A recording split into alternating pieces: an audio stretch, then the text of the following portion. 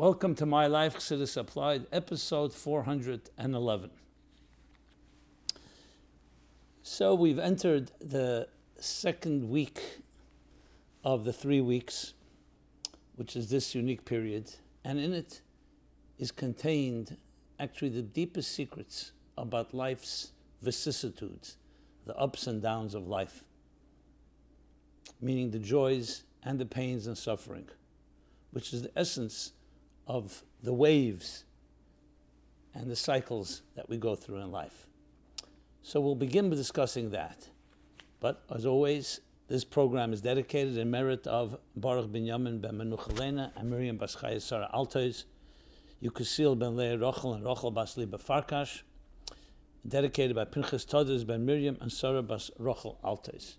If you'd like to dedicate a program, and it's a great way to honor someone, a loved one, a birthday, a graduation, or lahavdil, Yibod L'chaim L'chaim, a yortzeit, an excellent way to connect this class, this program, to the thousands of people it reaches in honor of anyone. Just go to chassidusapplied.com and there you can dedicate, or you can write to us in the forum there, which is also an opportunity. Besides writing something to dedicate, you can also submit any question you wish, completely anonymously. While we're doing housekeeping, you'll also find at chassidusapplied.com a wide array of resources, all Hasidic resources applying Chassidus to practical life, making it personally, emotionally, and psychologically relevant, which is the essence of what Torah is. Torah Melashon Hira. Torah is meant to be a directive and guide. But sometimes we need the translation. We need to spell it out. And that's the whole point of Chassidus Applied. With that said, let me begin with a housekeeping as well. Someone writes, I'm a middle-aged man, a deep thinker. I have many questions in Ashkafa. I see some of the same or similar questions in your weekly videos, but I often don't have time to listen to the entire hour or until my question is answered. Is there an index transcript of all the questions that were submitted? This way, I would scroll down until I find something that I'm interested in and then find an answer. Thank you. So, in addition to this individual, let me say this to everyone. Absolutely. First of all the videos, especially on YouTube, on chassidusapplied.com, are timestamped, which means they're indexed by topic. And when you click at the end of the topic, there's a number, there's a timestamp, which takes you immediately a link straight to that place, so you can jump straight to the topic you're interested in. Secondly, if you go into the search screen, chassidusapplied.com, you can search by topic, by different words and subjects to find what you're exactly looking for. Because indeed, there are already 410 episodes. We're talking about 9 years of doing this program. Yes, who would believe? And so covered many, many different topics you can imagine. Okay, with that said, let's go back to the topic I began speaking about, which is the 3 weeks, which leads into the 9 days. So even though on one hand, the first reaction we have, the knee-jerk reaction, is that this is a sad time. And indeed it is. It's the saddest time of the Jewish calendar. As the Mishnah in Tainus spells out, the 5 tragic events that happened on the 17th of Tammuz. That's the beginning, the first bookmark of the Bein HaMetzarim, of the dire straits of the 3 weeks. And then the 5 tragic events that happened in the other bookmark, which is Tisha B'Av, the 9th of Av, exactly 3 weeks apart. And of course, above all, the destruction of the Beis HaMikdash. But other events happened prior to that and post that. And therefore, these days are marked as sad days, days of grieving, days of mourning.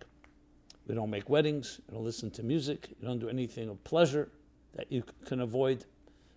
Obviously, we survive and we live, but it's considered to be somber days, respecting and honoring these tragic events.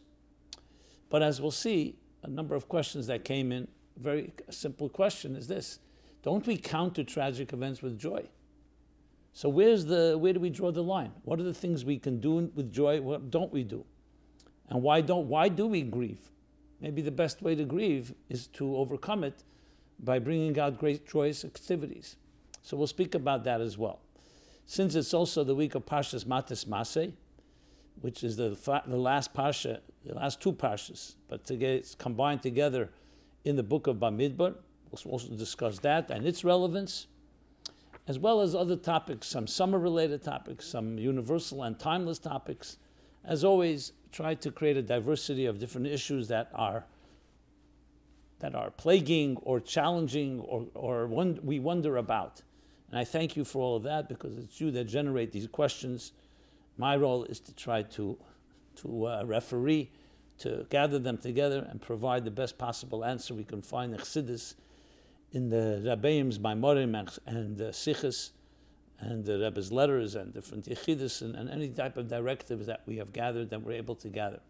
And I always welcome, if anybody has something to add, something you may know, a note from the Rebbe, or an answer, or a story, or a Sicha, or anything that addresses these topics, or even your own opinion, I would really love to hear from you. So please submit that again. You go to chassidussupply.com. There's an anonymous forum. You could leave your name, you could leave your email, but you don't have to. And it's completely untraceable. So nothing is, everything is confidential, and will be, and we don't even know who it is as well, and which is our preference. Obviously, there are topics that sometimes you want to follow up. You want someone to call you or contact you, or you want to contact us. So then, of course, we need your contact information. Okay. So let's begin with the 3 weeks, and then we'll go to the Matis Maseh.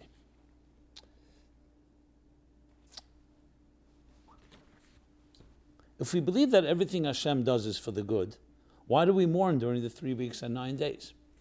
Famous expression from the Tzemach Tzedek, the Rebbe cites often, trach gut wird sein gut, think good and it will be good.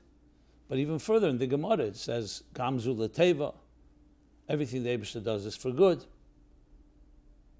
L'Tiv Avid, Kol Ma Ovid Kud Shebrichu, L'Tiv Avid, he does for good. So why do we indeed mourn? To read a little more detail this question, obviously if Hashem allowed the destruction of the Beis HaMikdash, of the Holy Temple, it is a good thing.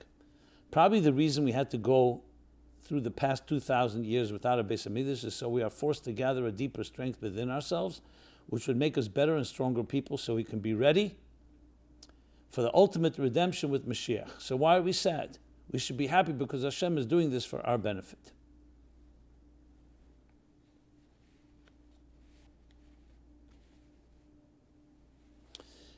In the following up, another question in the same vein, wouldn't it make more sense to increase in joy during these days to break through and counteract the negative events? Okay. So it's a very good question, actually, a very obvious question. But remember, as I said at the outset, this isn't just commemorative. It's not just remembering a sad event that happened. Because to answer a question with a question, why are we still grieving almost 2,000 years? Even when we sit Shiva Rahman al-Itzlan, when you sit and grieve and mourn over the loss of a loved one, the halacha is 7 days, not more, not less. 7 days. And you're not supposed to overgrieve. That doesn't mean you don't remain sad, doesn't mean that you don't remember. But grieving and mourning, like Tisha B'Av, we actually sit on low chairs, the lights are lowered. So the answer is because life, and the Torah is aligned to life, is cycles. And to not respect the cycles of life, whether the ups and downs, is not respecting our own very lives. Mourning and grieving is not a sign of weakness. It's not a sign of resignation, of giving up. It's a sign of honoring with strength a sad event. The way we were created by God is that we smile when we're happy and we cry when we're sad. That's not a bad thing. That's an actual natural, healthy reaction to something that's sad. Now, is there a deeper good in it? Absolutely.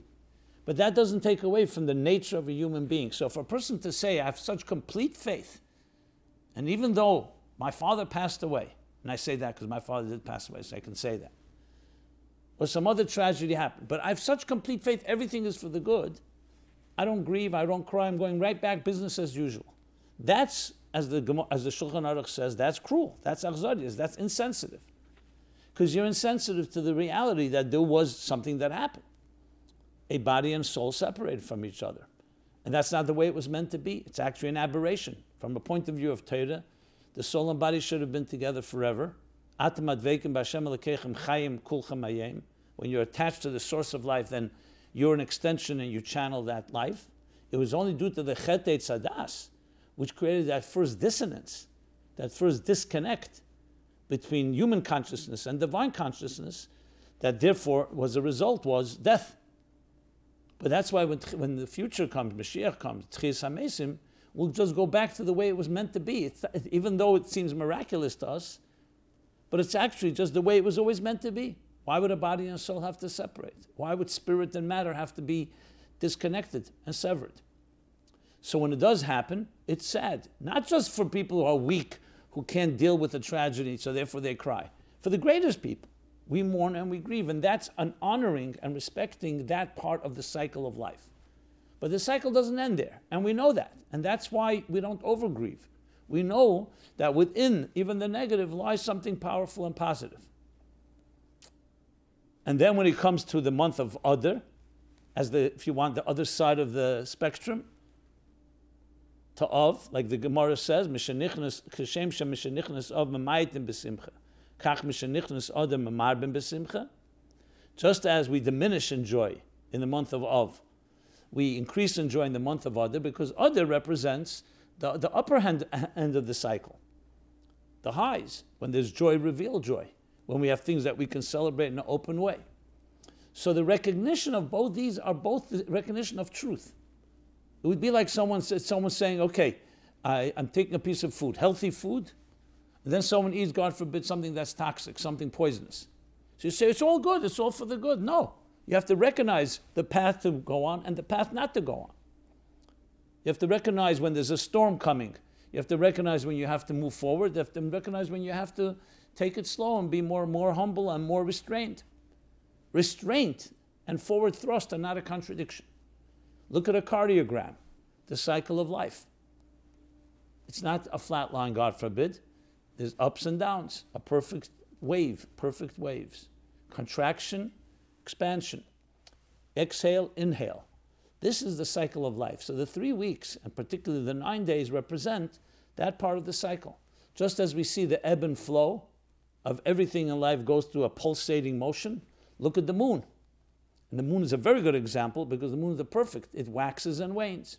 The sun is more of a less consistent light. The moon is all about change. And that's why the Jewish people are compared to the moon. And we're similar to the moon, and we count by the moon, and we sanctify the moon. The moon waxes, grows.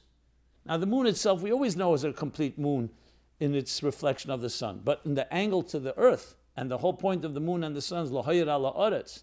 So the way we see it, the way we perceive it, there's the full moon, there's the new moon, where it seems completely disappears, only to be reborn again. And then the first and third quarter. So the moon is a perfect example of the cycles of life. So the full moon represents fullness, and that's why all the holidays, Sukkot, Pesach, Purim, are in the full moon. And on the other hand, the new moon represents the beginning, birth, like Rosh Hashanah. Tisha B'Av is on the 9th day of the month. Chamisha Asar B'Av, the 15th of the month, is the full moon of Av, which we'll talk about after Tisha B'Av that week. That Kaim Esida B'Shlemusa, full moon, especially after the Yerida, after the descent of Tisha B'Av, which is 10 minus 1, the 10 spheres lacking Malchus, that dignity, the Aliyah of Malchus of Levana is on the 15th of the moon, and that's why Lo Yehoy Yom Tevim Yisrael Ki Chamisha Asar B'Av Ki Yom Kippurim. That's one of the. It's considered how there were no holidays in Israel as the 15th of Av and Yom Kippur for this reason. So it's honoring this element. The Beis Hamikdash was not just a building, as we'll soon discuss in another question. It represented the connection, exactly that, the unity, the seamlessness. The opposite of the dissonance created by the Chet Eitzadas. Chet Eitzadas separated. The Beis Hamikdash, starting with the Mishkan, which came after Matan Torah, represented the unification and corrected the mistake and the dissonance and the severing of matter and spirit that happened after the Chet Eitzadas. That's when we read in the Medrash, the famous Medrash, that the Shechina, Ikar Shechina B'Tachteinu Mesa, the Shechina, the divine presence, was here on earth, which simply means, in simple terms, that existence was aligned with its purpose in a revealed conscious way. The first sin, what is sin? Aveda comes from the word displacement, a form of dissonance. So the divine presence was concealed, and then it got continued to be concealed generation after generation. Avram Avinu reversed the process. We learned this in the Maimer Basa Legani from the Medrash Shir Shirim Rabbah.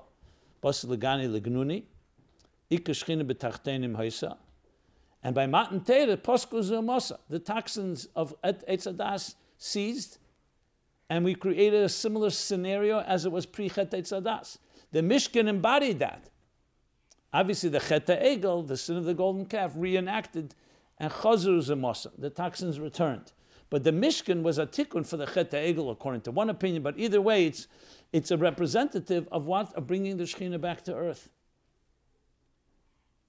So the Beis HaMikdash represents this unity, and when, unfortunately, the world is not aligned, a Beis HaMikdash cannot stand. And that's what we remember and honor. And that's why the Gemara in Yerushalmi says that every generation that does not rebuild the Beis HaMikdash is as if it destroyed it. Why are we at fault? They had sinas chinam, baseless hatred. That's why we are considered as if we destroyed the Beis HaMikdash. The answer is because the Beis HaMikdash is not just a building that was destroyed, then it's the presence of the divine. And every generation that does not manifest the divine through our unity and through our baseless avas chinam, baseless love, we continue that dissonance, we continue that separation. So we are responsible. So you see, much more the 3 weeks and the 9 days represent actually our lives. So honoring this, so someone to say there's no dissonance, there's no disconnect, everything is great. That's denial. It's not even true. That's not honoring. So the mere fact that we say, something happened, someone passed away, we cry over it. The Shekhinah was concealed, we cry over that. That's a cry from strength, not from weakness. At the same time, it's not an end in itself. The whole purpose is, why are you crying? Just to cry? You cry. We're doing something about it. We recognize it. Denial means there's no problem, so you're not going to do anything about it. Here, we're acting on it, and as we act on it, what do we do as we act? We correct our ways. That's why in the 3 weeks, what's the job for us to do? Is to strengthen our Avos Yisrael, our love for each other, which is it's connected, because love for each other creates unity among us, and therefore unity with us and the Shekhinah and the divine. Barchenu Avinu Kolonu Ke'echad. God blesses us when we're together. It reunites a fragmented universe. It reconnects after dissonance, attachment after there was a disconnect, a reconciliation after there was betrayal. That's what we are doing. And we do it through learning Torah, learning Torah, giving tzedakah, charity, learning the laws of the Beis HaMikdash, because when you learn that, it's as if you build a Beis HaMikdash. It's not just technical laws. It's about understanding what this Beis HaMikdash, which was a model for us. V'shachanti b'seicham. The Beis HaMikdash was created in the same template, with the same template as the human being was created, which the cosmos themselves were created. So we're connecting to all of that, and everything else that we add, enjoy that we're allowed to add, halachically, that all counteracts the negative forces. So how do we deal with the 3 weeks? In 2 ways. We recognize the problem, we don't deny it, and we go with the flow of that problem, meaning we have to respect it. We don't make weddings, and we don't have musical occasions, and the pleasures that usually we can indulge in. And it's interesting, right, smack in the summer, in this hemisphere, when usually most pleasure is done in summer months are for fun. So we are reminded of that, but at the same time, it's not an end in itself. It's all you read at Tzedek Aliyah. All that remembering the sad is in order to bring the greater joy. So we do whatever we can to reveal that joy the way the Torah prescribes we should do. So therefore, you have the balance of both elements. So absolutely, everything God does is for the good. Ultimately, the destruction of the second temple leads to the building of the third temple, which will be a permanent one. What we weren't able to achieve back then, now through the thousands of years of hard work, we achieved from the bottom up, and we refined the world like never before, that this time, when the divine presence will be here forever, permanently. So that's the first you read the Tzedek Aliyah, that everything is for the good. But at the same time, we still have to remember and recognize, just like a good swimmer, even though there's a storm raging and he knows the storm will pass, but while the storm is there, you have to go with the flow. You have to humbly acknowledge and not try to be more smarter, more powerful than the challenges around us. We ride on them. And that's the key thing to remember, those 2 points. The Minchas Elazar says, Mishenichnas of marbim besimcha, mamayitim besimcha, that when Av enters, the sadness of us, mamayitim, we diminish the sadness of Av besimcha, with joy.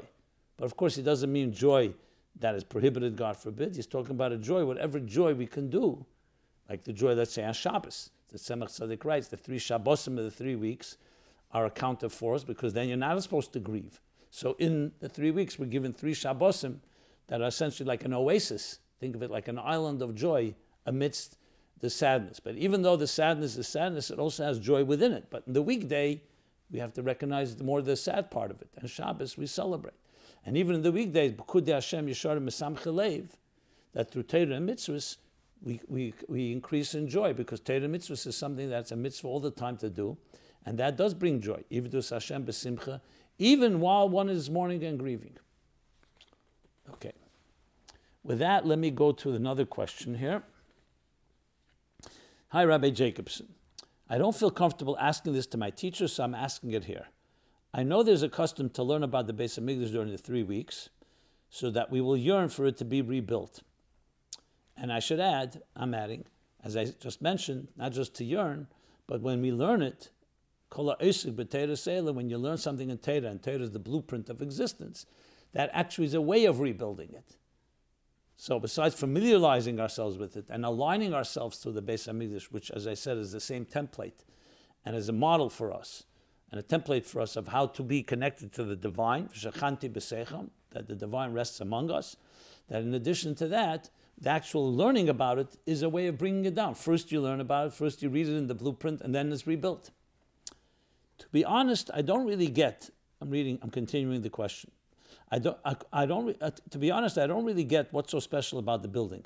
It's not like there aren't any other beautiful buildings and palaces and other impressive structures today that seem to be much more beautiful than the Beis HaMikdash as it's described in the Torah and the Rambam. Can you share and explain what was so special about the Beis HaMikdash as far as its physical appearance is concerned, or was it just spiritual and you'd have to be there to get it kind of thing? So I believe I explained it and preempted this question, but I'll just sum it up again. Yes, the Beis HaMikdash, besides the fact that it was a beautiful building physically, but that's only an expression of its spiritual beauty. And what is the spiritual beauty is in a few elements. First of all, v'shachanti b'seichem. That does not exist in any building on earth. Today we have a Migdash Ma'at, which means a mini sanctuary is a shul. As it says in Yecheskel, the Eibishter said, build me a Migdash Ma'at, Migdash Ma'at, that I will have a place to rest. I will be like in these shuls. But the real ultimate shul, the ultimate is the Beis HaMikdash, the Mishkan. Why? Because v'shachanti b'seichem, the exact specifications were not man-made. God told Moshe Rabbeinu exactly how to build the Mishkan and then later the Beis HaMikdash, as it was built by Shlomo Melech and then later as well, and Mashiach rebuilding the third Beis HaMikdash, and all the different opinions exactly how that will take place. So we're talking about a divine structure, a physical structure, with materials, physical materials, but by divine command and divine architecture, in order to be the perfect conducive channel where you have a shachanti b'seicham, that I shall dwell and rest among you, not in the building, among you. So the building becomes a channel, an interface between God and existence, between God and the people. And indeed, the very structure, as I mentioned before, is built exactly in the same way, the Seder Ishtalshelus, in the same way a human being, in microcosm. There are 3 sections, Reish, Guf, Regel. A head, the Kodesh Kadoshim is like the head. That's where the Aron is. The Ark, the Holy Ark, the Torah, the Luchas, the Torah are in there. The second is Kodesh, like the torso, like the body, Guf. And there you have mainly 3 things, right, left, and center. So you have the Mizbeach, the Menorah, and the Shulchan. And then you have the outer section, like the legs, Regel, which is the outer part where the Mizbeach HaChitzin was there, Mizbeach HaKarbonis, the altar of offerings. That was built on the outside, and that was like what connects the Mishkan to the world around it. So there are entire books that actually talk about the parallels. There's a sefer called Torah Se'ela from the Ramah, and Moshe Isserlish, Ramah, the map of the the covering of the Shulchan Aruch, as he's called, the commentary on the Beis Yosef. So he writes a Sefer, Teira Se'ela, where he goes through literally every aspect of the Beis HaMikdash and what it is in spiritual levels. You also have from the Shalah and from the Rabbeinu Bachaya and others that talk about the parallels. The Rebbe has in his Rishimis, he cites it in a few places quite elaborately. And of course, in Chassidus, many places that talk about how each component of the Beis HaMikdash, both the Yiriyas, the walls themselves, and the Kelim and the containers, all represent different parts of who we are. So it's not just another building, it's actually a template, a model that we can replicate and we identify with, and allows the divine to rest among us, which only adds to appreciating why we study these laws. Okay, the next question. What is the source and reason that we don't go swimming during the 9 days?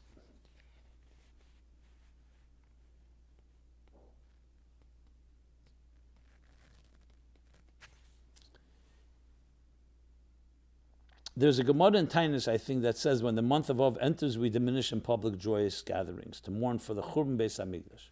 Yes, I cited that earlier. But I don't think it says that we can't swim or play sports and exercise.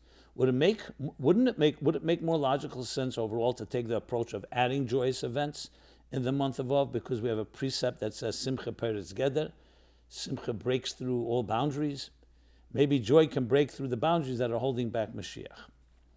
Okay, so I answered definitely the second half of the question, but let's get to swimming. Well, swimming is in Shulchan Aruch specifically states swimming, bathing is prohibited because they're considered pleasure. There is also another element. Swimming is also considered somewhat of a dangerous activity. It's not dangerous to go swimming, but it poses a particular danger. So on the 9 days, we stay away from anything that has any extra possible danger. Now, explaining this, it's not because of a bad omen, it's not because of an ayin hara, it's not because of a curse, God forbid. It's, again, respecting the cycles of life. When you come and see someone who's sad, the first thing you have to be is sensitive to that person. You don't say, let's start dancing, let's start singing. Even though dancing and singing is a healing agent and has the power to heal, but everything in its time. There's eis lifkes, there's a time to cry, and there's eis lirkes, there's a time to dance. And understanding the cycles is the key. The same thing is when educating children or speaking to each other, communicating. It's the sensitivity to the situation. So even though there is merit to certain things, everything has its time and place. You have to know how to pace things. Just like a good teacher may have brilliant ideas to share, but the key to sharing properly is spoon-feeding it. And I mean that in a positive way. Restraint, giving the right examples, going at the pace of the student. Even the great Moshe Rabbeinu, Hashem is mafsik ben pasha la pasha. He stops and pauses. So Moshe can absorb. The key to any type of relationship and to anything in life that's healthy, not just relationship between one another, even relationship with yourself, is knowing how to ride the waves, how to navigate life. So to say, because Simcha does everything and does Peretz Geder, that's why 24/7 a person has to dance and sing. That's not. There's also Gili Birada, there's a Simcha that can also be concealed within. As I said before, it's not sadness as an end to sadness, it's a sensitivity to that part of the cycle. And that will lead to the next part of the cycle. So when you're speaking to someone, or even to yourself, you have to recognize at times and respect your own moods. Obviously, if it's a very bad or sour mood, you try to fight it, you try to minimize it. But if it's a serious situation, a person has a good reason to be sad, you have to respect it, with the goal of knowing we'll ride through it, and the only way out is through, and we will get through it and then grow to the next stage of the cycle. In the words of the Rebbe Rashab, when the Viennese first built in Vienna the first Ferris wheel, so news came back to Lubavitch about it, and the Rebbe Rashab gave a lesson from it. He told somebody who was going in hard times economically, he said to him, life is like a Ferris wheel. That when you're on top, know that it's going to turn galgal achezer. It's a turning wheel. It'll ultimately come down. And when it's down, know it's going to go up. Life is a wheel that turns. That's the cycles of life, and we respect it. This is one of the reasons that when, by a chuppah, the high point of a couple's life, of a family marrying off the children, what greater joy We have to break a cup right there at the height. They just got married. You could break the cup at the end of the wedding if you wish, to remember Yerushalayim, to remember the destruction. No, at the height of the moment. And you cry Mazel Tov right after you break the cup. Seems like a contradiction of terms, but it's not. Because at the moment of the height of joy, we never forget that the world is not yet a complete world. There's still broken people. There's still broken hearts. There's still a broken Beis Hamikdash. There's a dissonance between the divine and existence. Even though the couple represent the Shechina, Shriya Beinayim, Ish v'Isha, Yud Kei, of the Yud of the Eish, of the fire of the man, and the Hey of the woman, of Isha, the fire of the woman. So Shechina Shriya Beinayim, but at the same time, the world is not yet complete. Mashiach is not here. So we remember that. That's a sensitivity. So then, on the other extreme, God forbid, when people sit and grieve or mourn over the loss of someone, it's also not 100%. You also remember good things. We say, we remember Yerushalayim, that you're not alone in your grief. Others are with you. And it will ultimately, just like Yerushalayim will be rebuilt, so will you. So it's a cycle, and it's always remembering both sides of the spectrum, both sides of the coin. It's a turning wheel. Life is never, don't think of it ever as disjointed, fragmented pieces. It's part of a narrative, and the narrative continues. And that's why the Gemara Taka says, Kashem, just as you diminish in joy in of, you increase in joy in other. Why would we mix the two? Because it's one connection, it's one flow. And just as other is joy, also of is ultimately going to lead to joy. And it's one flow, one story. You also find Moshe Rabbeinu, it says, he was Mesaken, he decreed two things. 7 days of Mishta, which is the Sheva Brachas after a wedding, 7 days of celebration, and 7 days of mourning. Why would you say it in the same breath? It's two separate things. It's the two different extremes in life, because again, it's part of one larger cycle. The actual swimming, as I said, pleasure, going back to that, and as well as extra things that are more dangerous, like people are more careful traveling, anything that, because it's a time where you have to be more humble, lay low, as they say. And it's not because of any, it is a negative energy, and there's a dissonance between divine and existence that we have at this period of time. So in a time like that, you have to be humble. Just like after the Chet HaEgel, the second luchas were given in quiet, in silence on Yom Kippur.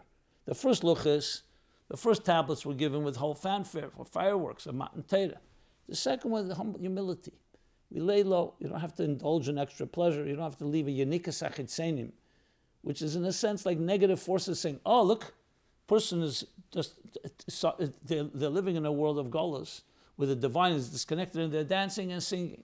There are times that we have to be careful in how we dance and sing. And again, not because there isn't deeper joy in it, but because we're respecting the cycles of life. And when you respect the cycle properly, that actually prepares you to be able to dance and celebrate in the proper way, in the fullest way, as the 9 days conclude. Now we hope Mashiach will come before then, so we can celebrate. Tisha B'Av will be, it says in the Medrash, the greatest holiday. Regardless, following that comes the 15th of Av, the great Yom Tov, then the month of Elul, then Tishrei, all built from the month of Av, which is, and we know that Menachem Av, the consolation of Av, the comforting of Av, and Aryeh, the mazel of Av, which of course this Shabbos we just benched the month of Av yesterday. So Aryeh is a Rosh Tevis, is an acronym. Aryeh Leo, the lion, is an acronym for Elul, Rosh Hashanah, Yom Kippurim, Hoshana Rabbah. So from what is built those powerful days, all built from of the Aryeh. Because the lion that roared on a negative side, Nebuchadnezzar, and destroyed the lion, in the month of the lion, as the Yalkut Shmeini says, is Almanas, on condition that the lion, God, will roar. And Mashiach comes with the Beis Hamikdash Hashlishi, which is called the lion. So you see, it's all about a cycle and ultimately the transformation, not the dispelling, not the elimination of the negative, but the transformation of it, revealing its true nature, because we respected the cycles and we rode the waves properly.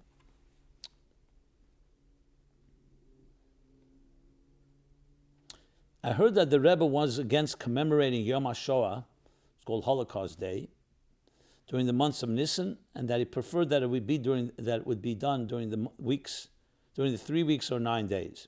Is that correct? And if yes, why? If not, why didn't the Rebbe commemorate Yom HaShoah? So I do know that the Rebbe in general was not, when you say the Rebbe was opposed, the Rebbe never would stop someone from doing something and tell someone, you don't do it. But the Rebbe was respecting another thing. Yom HaShoah is not just remembering the death of the 6 million. It's remembering their lives and what they represented. Just as there was a suggestion, leave an empty seat at the Seder for the 6 million, the Rebbe said, don't leave it empty.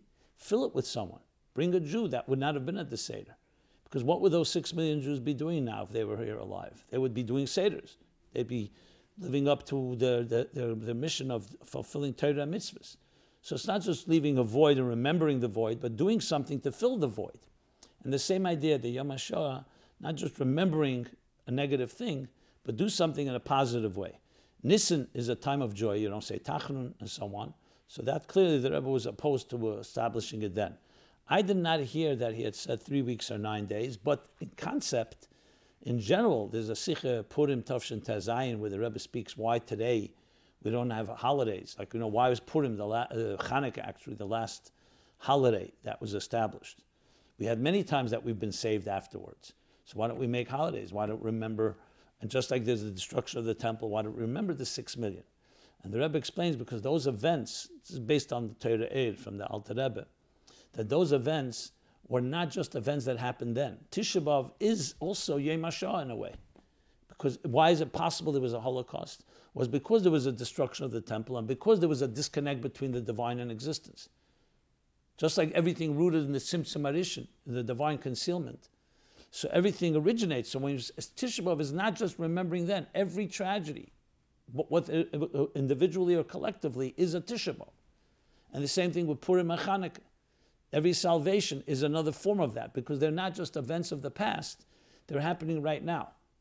And the same thing with Yetzias Mitzrayim. Chol Der V'der, in every generation we relive it because every form of redemption is another way of leaving the constrictions and the constraints of Mitzrayim, Yetzias Mitzrayim.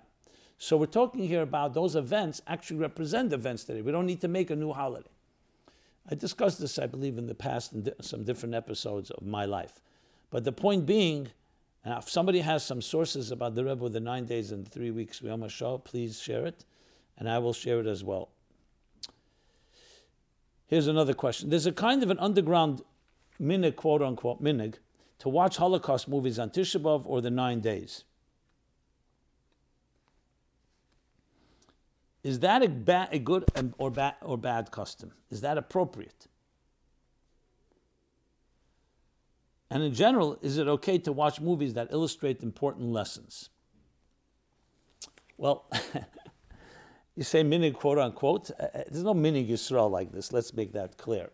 I mean, I'm smiling simply because I understand where you're coming from. But the point being is, there may be people who do it. I don't know if they do it as a mitzvah or they do it because it's a day where people, I guess, lay low and I'm not sure exactly. I don't know if it's that I'm watching a Holocaust movie that makes you sadder. Read Kinnus. And if you need a translator, read his translation. It'll make you sad enough. You don't need to watch any movie for that. So I don't think that one can categorize this as a way of honoring Tisha B'Av. If you're in a higher level, I would say it's definitely not a way of honoring it because watching movies is not exactly a Torah way of doing things. A movie is ultimately a depiction, maybe even fiction. And not to say movies aren't brilliant and they have great art, but it's a piece of art and it's not real. Let's be honest, it's a movie. And now, of course, there are reels of actual tragic images of the Holocaust, but that's not the Torah Chassidish way that I'm familiar with, that's the way we honor it. We honor it by introspection, as the Rambam says, the soul search. We say the prayers, the Eicha, and then the Kinnus by day, and we remember that wasn't just a destruction back then, but every form of destruction today, every sadness, every tragedy, every loss, is a recreation of a disconnection between God and existence. And you have to find in your own personal self a way of reconnecting. That's the way you honor Tisha B'Av. Everything else is extracurricular and sometimes even, I would say, even usr, prohibited. I'm not going to get into whether a movie is prohibited or not. That you ask your local rabbi or mashpia. But it's definitely not in the category of divrei Torah. It's even dvarim b'teilim or worse, depending also. I'm not going to categorize that, but it's not. I would not in any way condone or sanction that. I'm not here to tell people what to do, but you can do whatever they see fit. But if you're asking the standard of Torah and Chassidus, if you ask the Rebbe, no, that's not the way to honor Tisha B'Av. And on the contrary, Tisha B'Av is about yourself and about the world and about the Jewish people, what we've gone through. In general, can you learn lessons? You can learn lessons from everything. Torah people have always learned lessons even from the numbers on a train, even from things that just are seemingly, you walk in the street and you see certain random, nothing is random, everything is hashgacha pratis. But that doesn't mean we have to go watch a movie to learn lessons. You can learn lessons from the events that you encounter on your own, that God leads you to. Watching movies goes into the category, if you read Tanya Periches, which actually I'm up to now teaching in the weekly, it's a good time to plug that. Every Motzei Shabbos, 10 o'clock, Eastern Daylight Time, I do a class, a half-hour class on Tanya. And I'm up to chapter 8. You can also follow that Chassidus Applied. There's a whole section called Tanya Applied. And there he talks explicitly what it is. Besides Dvarim B'Teilim, which is not every moment you can learn Torah, not learn Torah, that already is a prohibition. Watching movies is in that category. But again, you have to. This is something I would take up with your mashpia, everybody on their level, where they stand, because I don't want to come out here with. Is not the purpose and the platform of my life, the rulings and sharing what we learn from Chassidus and Torah. And movies are not on that standard, that's for sure. But on a personal note, every person has to make decisions, like what you read. Reading a newspaper is also not in the category of learning Torah. But at the same time, you have to figure out where you stand and where you're up to and what you're shaykh to. Each person on their level. So now, after the fact, there are many people who did things that were inappropriate, and then they learned lessons from it. By all means, that's after the fact. But that's not l'chatchila to go and do something and say, "Oh, I'm going to learn lessons from it." If you want to learn lessons, there are plenty of lessons out there. Nature itself is the best teacher. You have to just look at Mipsari Echzelekah, from my flesh I behold God, and from other things, many things out there that can teach you about godliness and about lessons in life. And anything that comes your way is always a lesson in itself, as the Baal Shem Tov says. Everything a person sees or hears is a lesson in Avodas Hashem, and you're serving God, and you're in fulfilling your mission in this world. Okay. With that, let us move to Parshas Matis Maseh, which is always read during the 3 weeks. The Shalosh says that there's hints to the 3 weeks in these parshas. And this has been discussed. I've discussed, and the Rebbe has discussions on this. I've quoted the Rebbe's sichos on this topic quite a few times. So here, someone writes: I regularly read the parsha of the week with Rashi and other commentaries, but I often have trouble finding relevance to what the Torah is saying. Sometimes I'm even confused about what the Torah means, and at other times things seem to be very puzzling and confusing as to how the Torah would say something like that. How can I find more meaning in the Parsha, and how do I reconcile my notions of fairness and justice to what sometimes feels like my sense is different to the Torah's? Okay. And there's a follow-up to that question, which I'll read afterwards. First, let me respond to this in general. It's a great question. Torah's Meloshen Hera. This means that Torah comes from the word directive, guidance, instruction to life. So it's not just a history book, it's not just a book of inspiration, a book of laws. It's a book, a blueprint, that God's blueprint of existence, a blueprint of you and I. And every character, and every individual, and every episode, and every narrative, and every detail is the story of your life today. Now, to appreciate that, you need to learn usually Chassidus.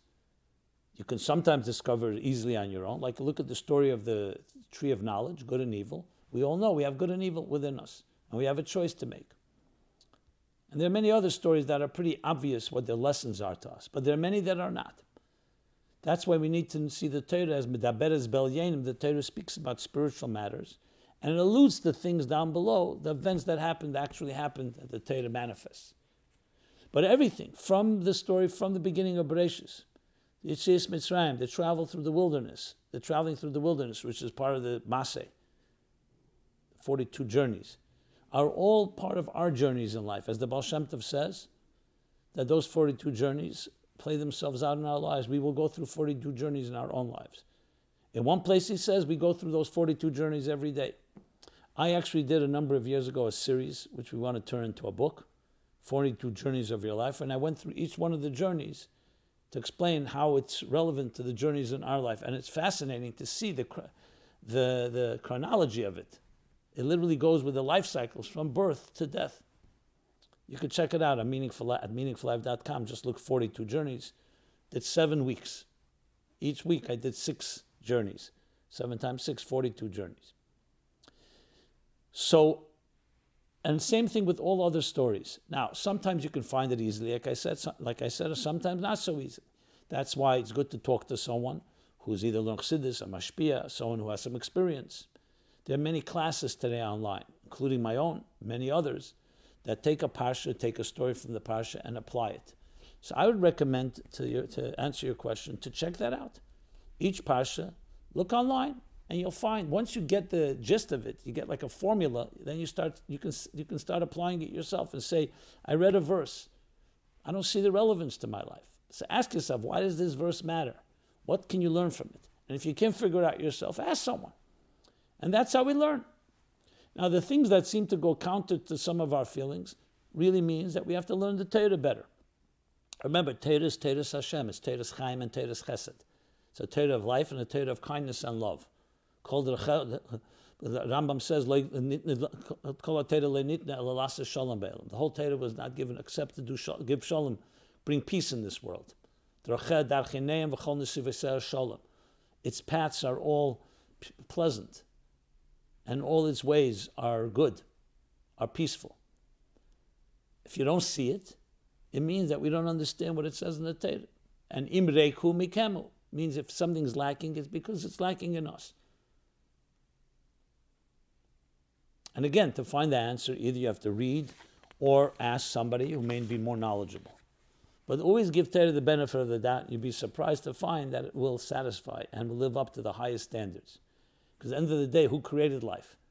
The giver of life has the highest standards of what the quality of life should be like. And God forbid anything in Torah should be anything negative in any other way. Which leads me to the next question, a follow-up to the Torah talks a lot about killing and punishment, including in this week's Pasha, wars and revenge, anger and judgment. What does it mean, and how are we to interpret that in our daily lives? Again, a very good question. I believe I addressed it last week or the last few weeks. I have entire 2 articles that I wrote about religious violence.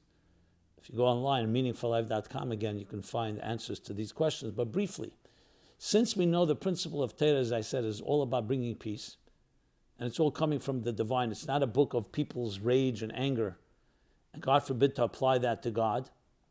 So you have to understand it in a spiritual context, which then manifests in a physical context. And the spiritual context is God does not get angry.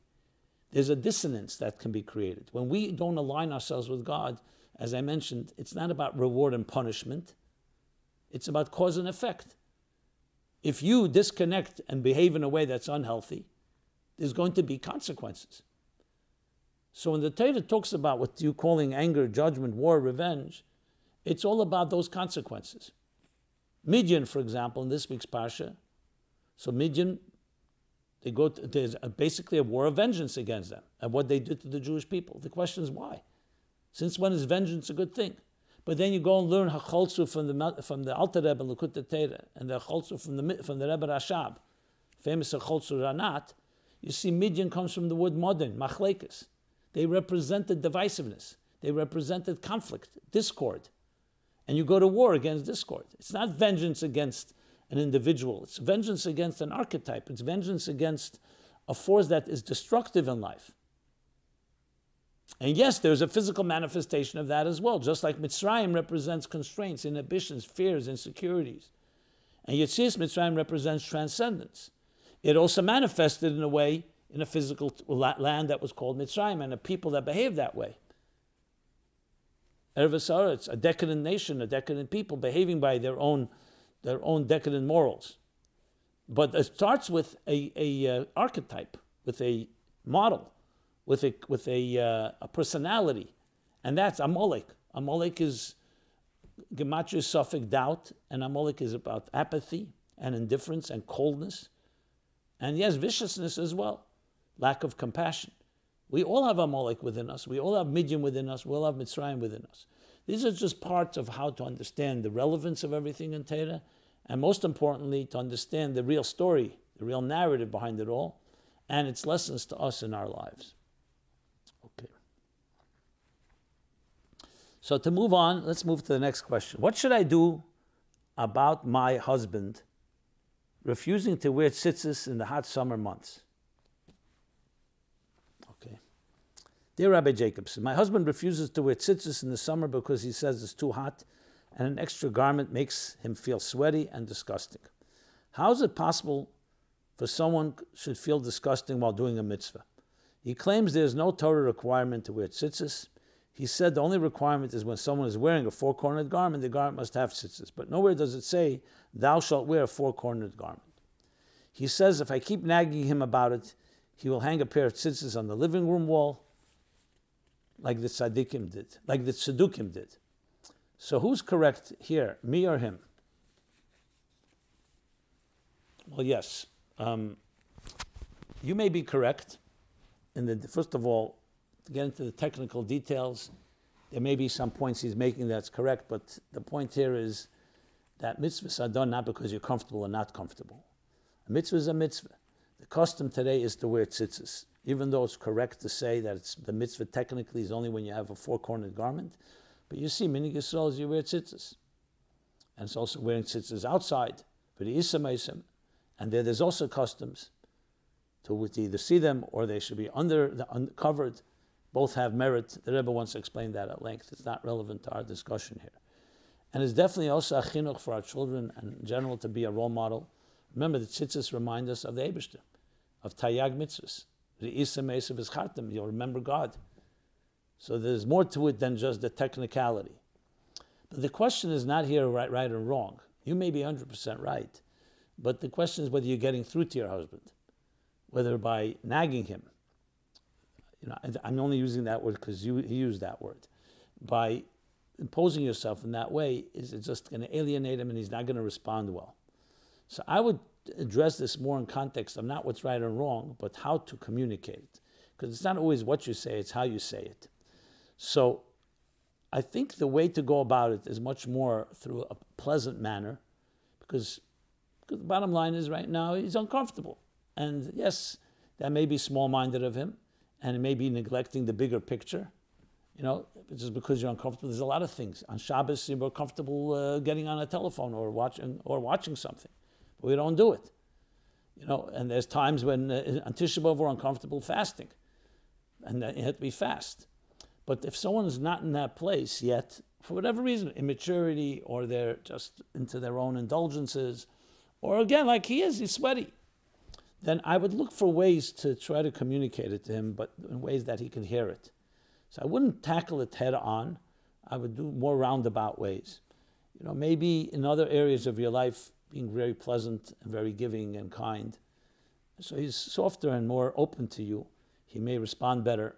I don't have a magic formula here, but I do know communication is all about a setting, about the tone, the vibe. It's not just what you want, what you don't want. And ultimately, at the end of the day, and this is not justifying his behavior, there's some battles you have to choose. You have to choose your battle. Some things, it's between him and God. Just as if you didn't want to wear something because you were very hot. There are women goes the other way around. I'm not saying you're in that place. And should your husband be telling you, hey, this is what you should wear? It's not tzniazdik. You're not dressing tzniazdik, even though it's the summer. And you'll say, I'm not comfortable, or other reasons. So the approach would be the same. It's all about how you communicate it. And at the end of the day, you try your best, but I would not don't let this become a source of agony and aggravation, because it'll just create more tension in other areas of life. So you try your best and then see. If you can't really succeed, then I would leave it go. Not because it's not an issue, but because simply there may be bigger things to tackle, and I would focus on those bigger things. Also, having conversations about things without attacking personally.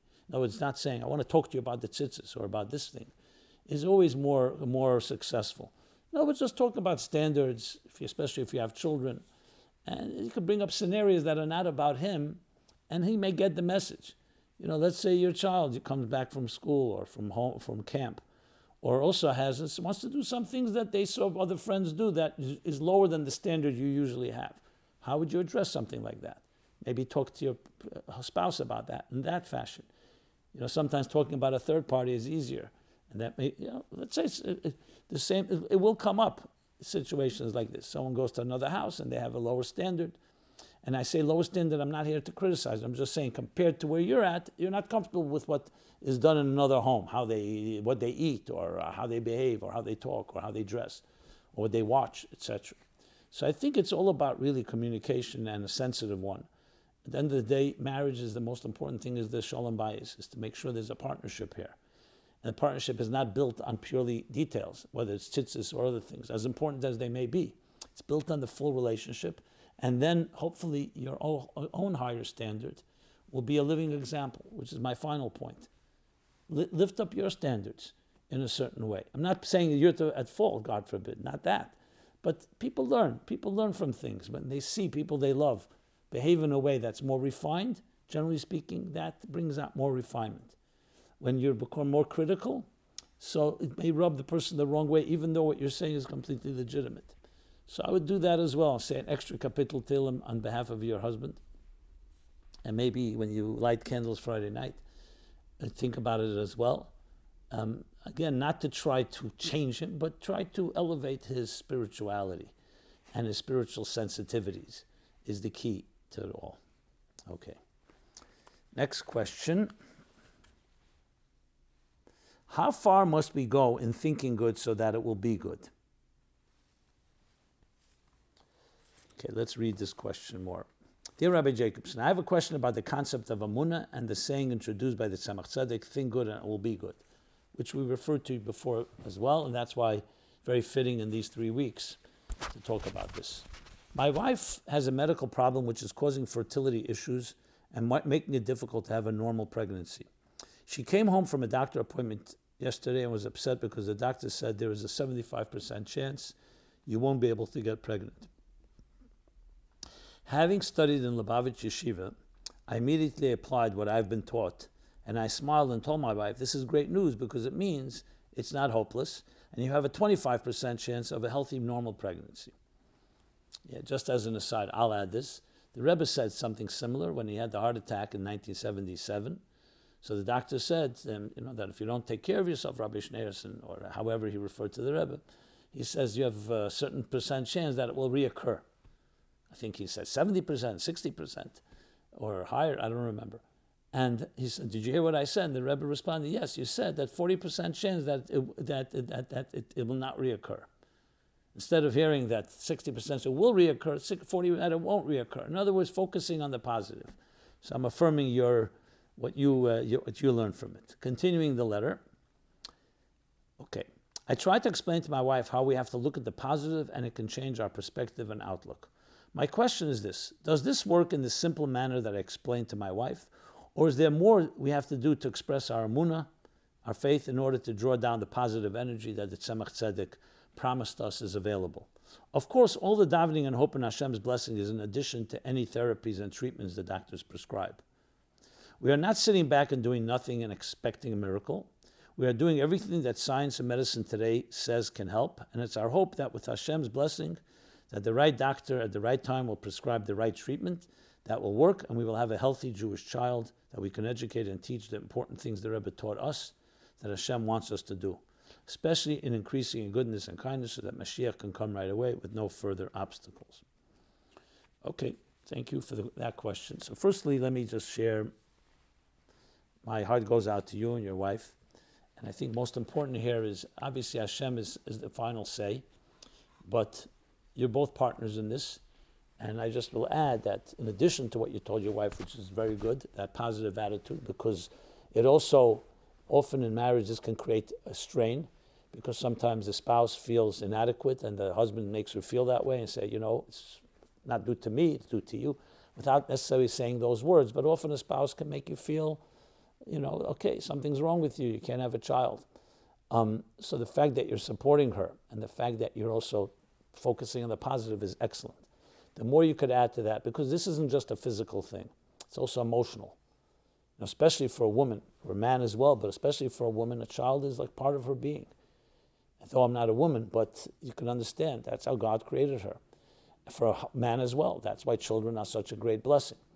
So I think the more emotional support, the more emotional affirmation, and I'm in it with you, and we're together, and we'll do everything we can do with Hashem's help, is critical. I see you're doing that already, and I commend you. I'm just encouraging, the more the better.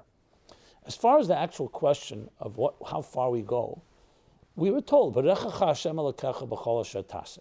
God blessings everything b'chol hashatasa, and what you do, you have to make a keli. What's a keli? A keli means going to the best doctors, going to the best rabbis, going to the best professionals, getting everything possible, not leaving any stone unturned, while at the same time knowing that Hashem works through that. That God gives permission for a doctor to heal, not because the doctor is a healer, because God is a healer. Ani Hashem reifech, God is the healer, but He allows healing, and He wants healing to go through human hands, and human ingenuity, and human science, and technologies, and so on. So there's no question we have to do. The Tzemach Tzedek said, he didn't say go to sleep. Obviously, do whatever you can. If it needs a doctor, you need different interventions. So I think it goes hand in hand, and it's not a contradiction, because part of how Hashem works, the good that you want from Hashem, is going to come through the different shluchim Hashem has put in this earth. Whether it's a teacher, whether it's a rabbi, whether it's a doctor, whether it's a friend, whether it's even a person, a stranger. So it's a combination of both, and always making sure you cover all the bases. Just as Yaakov Avinu, when he prepared for Esav, he davened, he prayed, he prepared a bribe to appease him, and he prepared for war. Thank God he only needed 2 out of the 3. But preparation, we do everything we can. And that's part of it. It's not a contradiction. To do something b'derech hateva that may help the situation is not a contradiction to the faith we have and the betachim we have in Trachgut v'Zayin Gut. May Hashem bless you and everyone that needs have zerach chai v'kayama, b'shah tov v'mitzlachas, all in a healthy, good way with the least amount of aggravation. Okay. There's a few other questions. Let me do one follow-up. So last week, somebody had written about addiction to TV. So here's a follow-up. Dear Rabbi, in response to your class, how should we react to astronomical discoveries? That was last week's program. 410, episode 410. May I give some suggestions for the woman who said she's addicted to television? And here's what this individual writes. I'm a Baal Shuva since 1997. I was raised Reform with no limits on how much, or what we ate. On Sundays, we would go to a non-kosher Italian restaurant and eat appetizers, garlic bread, and dinner, and then have a whole pizza for dessert. When my friends and I would go to the city to a kosher restaurant, I was so ignorant of kashrus, I would ask for butter in a fleishik restaurant. Okay. Years ago, when we were learning Tanya, my shliach taught us how to eat. He said that before we eat, we should prepare ourselves. First, we should not eat or drink in the morning until after davening and learning chitas. At any meal, before we eat, we should learn Torah for some time, at least 5 minutes, preferably more. We should then know why we're going to eat. For example, to be healthy, to serve God with the energy from the food, to elevate my part of the world, or to redeem the sparks of godliness in the food and return them to Hashem, by using everything in my domain to serve God. Just eating because of hunger was not a reason to eat. We could take as much food as we thought we needed, but not take double second portions. Food that we really liked and wanted, we shouldn't eat, to do the mitzvah of sanctifying ourselves in what is permitted to us. We should only eat for pleasure on Shabbos, to sanctify the Shabbos, so during the week, no candy, potato chips, ice cream, popcorn, cake, soda, hot chocolate, drinking liquor for pleasure, etc., unless we were at a simcha. And of course, we shouldn't eat too much, like a glutton, or eat enthusiastically. After each bite, we should consider if we really needed another bite, and if we didn't, we should stop. During the first year of eating with kavana like this, my cholesterol dropped 30 points, and I stopped getting cavities, which must have reduced my dentist's income. I want to suggest that the woman who's addicted to TV, or one who has any so-called addiction, follow these steps before turning on the TV or partaking of what she craves. Think of the TV as food, Write down all of these steps and make sure you do all of them before turning on the TV. Also, some hints that I learned when I quit smoking a pack a day. The woman should find herself a buddy or two who she can call whenever she wants to watch TV, who will help her not to do so. I will give my email address, and Rabbi Jacobson, you're welcome to give it to this woman, and I'll be her buddy, because I stopped watching TV in 1996. The woman should do some exercise outside of the house as a replacement for watching TV, and even going for a walk. When craving TV, she should put a little pepper on her tongue, and the sharp sensation will distract her till she comes to her senses and can walk away and do something else. And after 2 weeks of this, she should resolve to never watch TV again and throw it out. She and her family will then learn Torah more and find other new ways to enjoy each other's company. She will never regret it. Thank you. Okay, a letter, a heartfelt letter from one to another. If you do want to have this buddy, I'd be happy to share her email address. Just let us know, and we'll do that.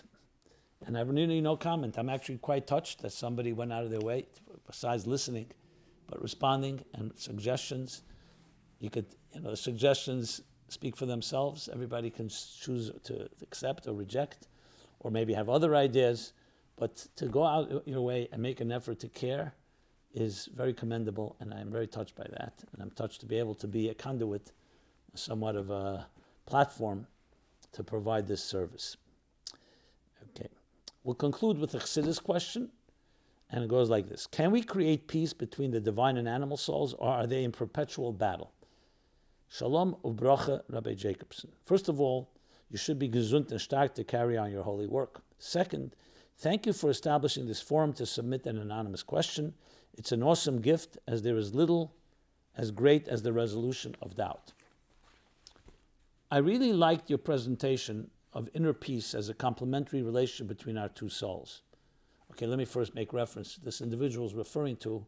Besides this program, I do quite a few other programs every week, as you may know. Actually do, I believe, 14 programs a week. And one of them is Wednesday night. It's called Wednesday Night Masterclass Live. And this past week I did Inner Peace. World Peace begins with inner peace. So I spoke about how to find peace within yourself. So he's referring to, he says, I like your presentation of inner peace as a complementary relationship between our two souls. You can actually hear that class if you like. You go to meaningfullife.com. Remember, we have two websites. Meaningfullife.com is more universal and broader, and this Chassidus Applied, a little more focused on Chassidus and the language of Chassidus. So you can see it there. So he writes like this. I think it can be developed. I think your presentation can be developed into a paradigm for transformation.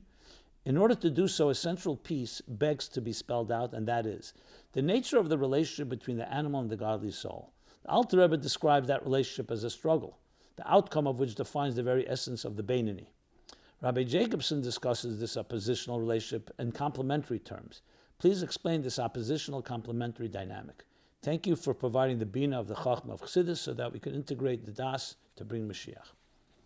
Well, I appreciate your equating me and the Alter Rebbe, but let's be honest, the Alter Rebbe is my teacher as he is yours, and I did not come, nor would I ever come to present a different approach. I believe that the Alter Rebbe is talking about, yes, the battle, because at the end of the day, as he explains in chapter 9 and on, the antithetical forces of the animal soul, which resides primarily in the emotions, which are impulsive and driven by self-interest, and the divine soul, which resides primarily in the mind, which is reflective, and therefore counters the impulses of the animal soul, and it's focused on transcendence and serving the divine, fulfilling its purpose, and that is indeed the Beinoni, a perpetual battle. But both in Tanya, but especially in the Maimarim of Likutei Torah and later Chassidus, talks about b'chol levavcha b'shnei yitzarecha. We say every day, v'haftas Hashem Elokecha b'chol levavcha. Love God with all your heart. But levavcha is not lipcha, not heart with one base, two bases. B'shnei yitzarecha, the Yetzer Tov and the Yetzer Hara. It's not a contradiction, because initially it's a battle. But the goal is that the battle should be conquered. Like even in chapter 9, he talks about the tzaddik conquers the battle, and to the point that the divine soul transforms the animal soul.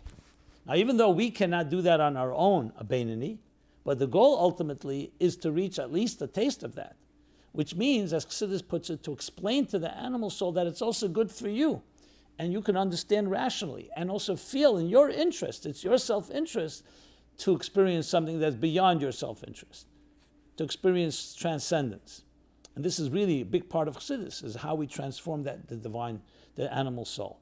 So the ultimate goal is peace between Nefesh Elokis and Nefesh Abamis, even though we have to know, like I spoke earlier about the cycles, we have to know there's also a stage where there's a real battle. The battle is every moment of our lives. Are you going to behave selfishly? Are you going to behave selflessly? But the ultimate goal is to transform, and the divine soul manifest within the body, Gufa Nefesh Abamis, and the animal soul, to explain and transform it from within. An ultimate total transformation, which leads me as a good segue into another class that I give every day in Ayin Beis. So there you can go again, achsidusapply.com, and ayinbeis.com, you can find all the details. It's a daily live class, both on YouTube and on Zoom, that you can participate. Everybody's welcome.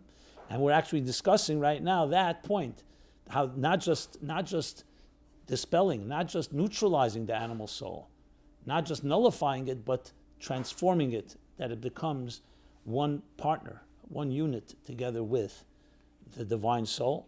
And indeed, it actually catapults even the divine soul to places that it can never reach on its own, because the animal soul ultimately has a root, and its hunger and thirst reaches a place what he calls Helam Ha'atzmi, the chorus concealment in the highest levels of the divine, even higher than the revelation of the divine soul. And ultimately, when Esav and Yaakov will come together, V'Hisal Hashem Amlucha, Mashiach's coming is a symbol of that type of complete harmony. With that, we will conclude this episode 411 of My Life Chassidus Applied, and may indeed that happen. Yahafchu Yomamei L'Sasan L'Simcha L'Mayavdim Tevim. Yahafchu, not just eliminating or neutralizing or nullifying the negative days, but the negative will be transformed into positive. The animal soul and divine soul together, in the Gula Amitis Vashlema, in these days, what more opportune time. And we should be zeichet to that Gula even before Rosh Chodesh Av, and even before the end of Tammuz.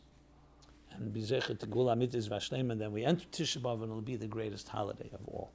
We're here every Sunday, 8 to 9 p.m.